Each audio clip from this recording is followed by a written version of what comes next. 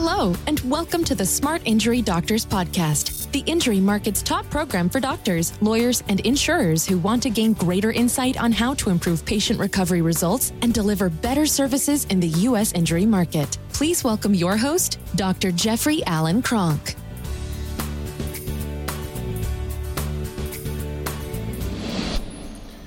Okay, doctors, what I want to talk about today is sort of the fallacies of alteration motion segment integrity. And like what I see, I've been in this market for a long time, what I see with it. So I want to discuss it today. But first, what I want to talk about, obviously, if we're going to talk about alteration motion segment integrity, we should actually talk about, well, what is it? What is alteration motion segment integrity? Is it a diagnosis? Because it's certainly not a diagnosis.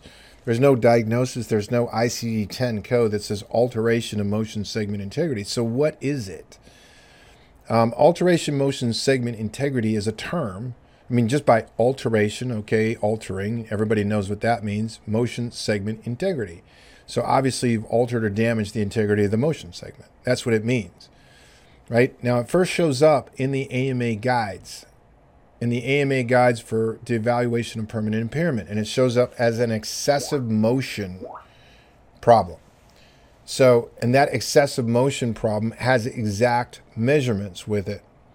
So it's a measured phenomena that says, hey, greater than 3.5 millimeters of translation or greater than 11 degrees of angular difference from segment to segment, or if you're looking at 6th edition, greater than 20% of slippage on a body, one body over another body, we call that alteration motion segment integrity.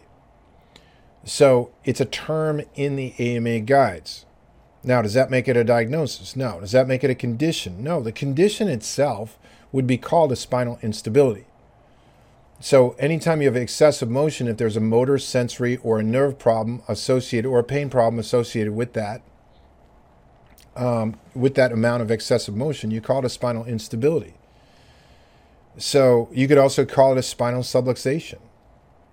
That's the clinical term for these things.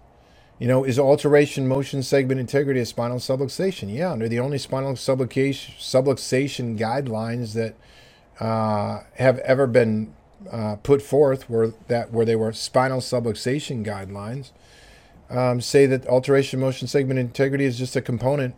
Alteration motion segment integrity in the AMA guides is just a component of a subluxation complex.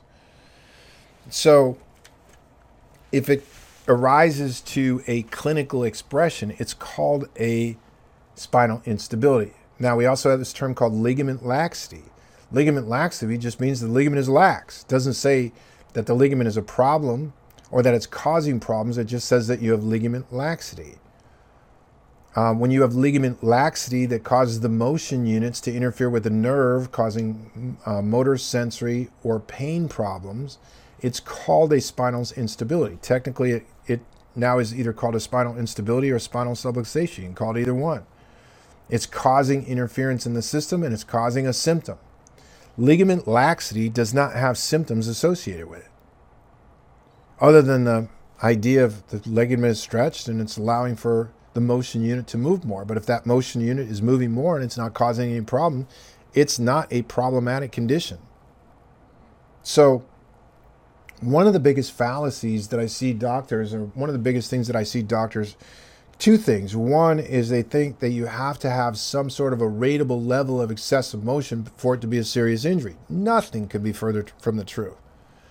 You could have moderate levels of instability, moderate levels of spinal excessive motion that are highly debilitating for the patient. I mean, let's say you got a 2-3 translation and C2, C3 translation, and you're at 3.1 millimeters of excessive motion, back and forth translation. You look at that and say, wow, well, okay, that could affect the second and the third cranial nerve. So you're talking about the greater and lesser occipital nerves. So let's say the patient has headaches and you can't get rid of the headaches, and now they're going to have headaches for the rest of their life, and the headaches are going to be very, very debilitating. Is that a debilitating injury for that person? 100%. Remember, each person is uniquely different. Each person, it has so many different factors associated with them that no two injuries are alike in a human body. The injuries themselves are the same. A disc herniation is a disc herniation. Excessive motion due to damage from the support ligaments is the same. A fracture is the same. The person that has the fracture, has the support ligament damage, or has the disc herniation, or has combinations of those, they're all different. Right? They're all different. One has diabetes. One has high blood pressure. One's obese. One's in great shape. One's on a organic diet with 4% body fat. One's on a total sugar diet. One's chronically inflamed. One's not chronically inflamed. The people are all different.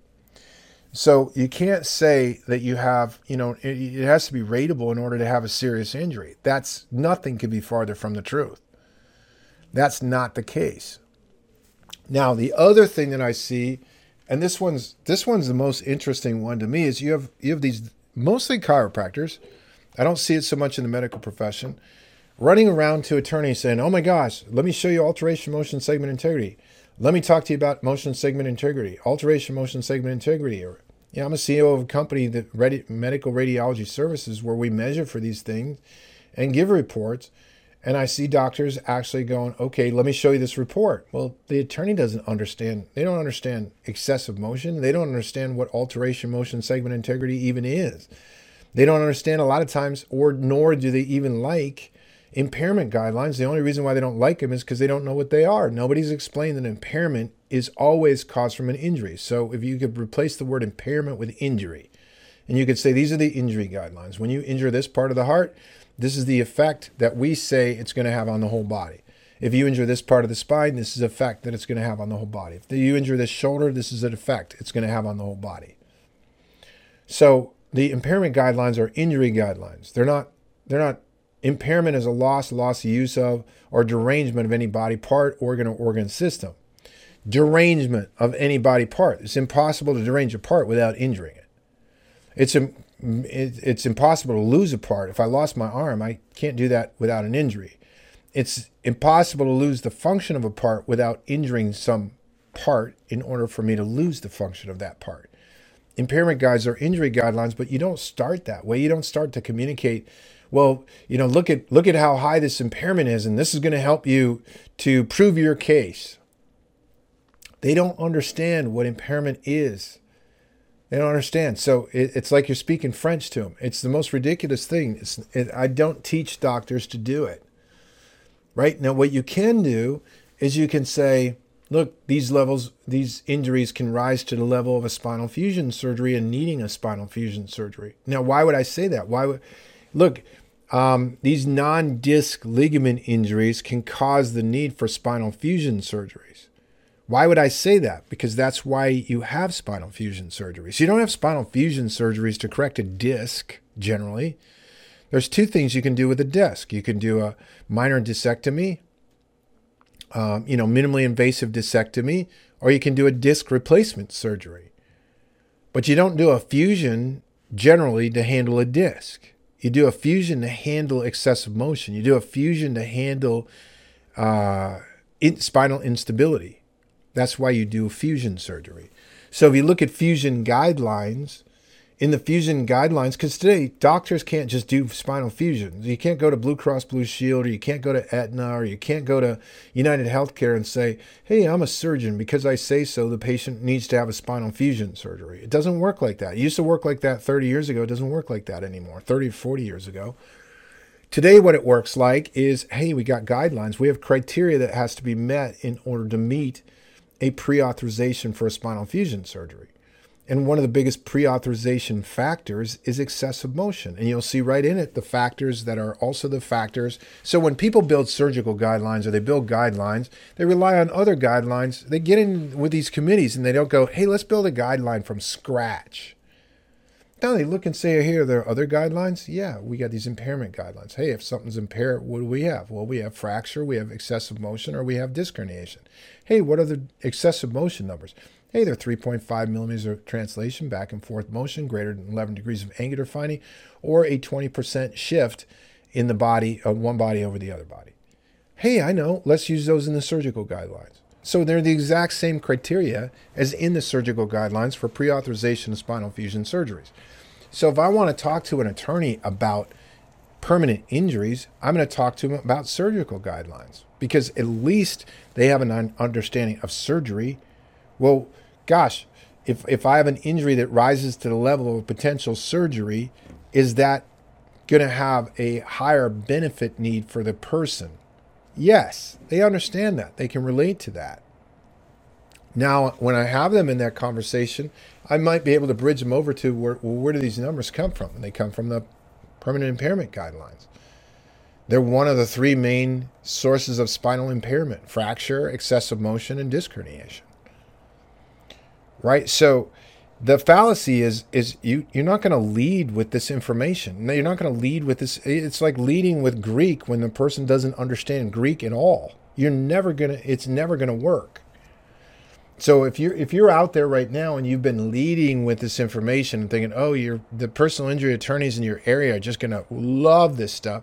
Yeah, you may have some that are a little bit more educated than others and they understand what you're talking about, but the majority of them, it's not going to work. So there's much better ways to do presentations than running around talking about alteration motion segment integrity, talking about a subject that the attorney doesn't know a lot about and a lot of doctors don't even know about.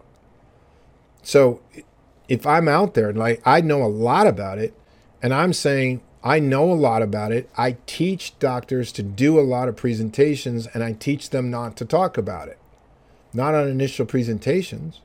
Why would I want to confuse the attorney with something that they don't understand? I'm going to teach doctors to talk about things that the attorneys do understand. Start with points of understanding and then bridge from there. Right? So it just makes it a lot easier. I might talk, if I've got an attorney that's big into sports, good. I'm going to use the athletic return to play parameter guidelines. Those guidelines use the same number as the impairment guidelines, same number as the surgical guidelines, and say if you have these findings, it's a relative or an absolute contraindication to putting the person right back into contact sports. Contact sports could be football, could be jiu-jitsu, could be kickboxing, things where there's contact involved, where you got some significant contact involved. And so you might want to let these injuries heal a little bit before you put them back in that. So doctors, alteration motion segment integrity, don't get me wrong, I love it. When I first read it in 1995, I thought, wow, the AMA has validated my profession. Professional chiropractic, better than the profession of chiropractic, has validated itself. Because it said the subluxation that I work on is a 25% whole person impairment, which means 25% of their activities of living are somehow going to be negatively influenced either now or into the future. And that's a hell of a validation for the thing that I call a spinal subluxation. And that the only spinal subluxation guides in the world that were developed specifically for spinal subluxation say the same thing. Right? So I looked at it and said, wow, this is very, very validative. And I understand it. It's phenomenal things, but I just don't lead with it. I don't lead with it because it doesn't communicate. And if you're going to lead with things that don't communicate, your communication is not going to lead to the types of things that you're looking to do with it. So that's what I wanted to talk about today on alteration motion segment integrity. If you've got any questions, look, we have a private Facebook group. I have a group called the Smart Injury Doctors. Anybody can check us out at www.smartinjurydoctors.com or call us at 800-940-6513 and schedule a call. Get on a call, find out more about us. We have a free Facebook user group where I put out all kinds of free information. You can get involved with that. But what I do on these podcasts, short riff, try to get right to the point, give you something that's actionable that you can use. I appreciate what you do, and I will look forward to seeing you on the next podcast. You've been listening to the Smart Injury Doctors Podcast, the #1 audio production show for professionals in the U.S. injury market that want to deliver better injury services to the patients, clients, or insureds they serve. If you like what you heard today, please leave us a review, and don't forget to join us on our next program.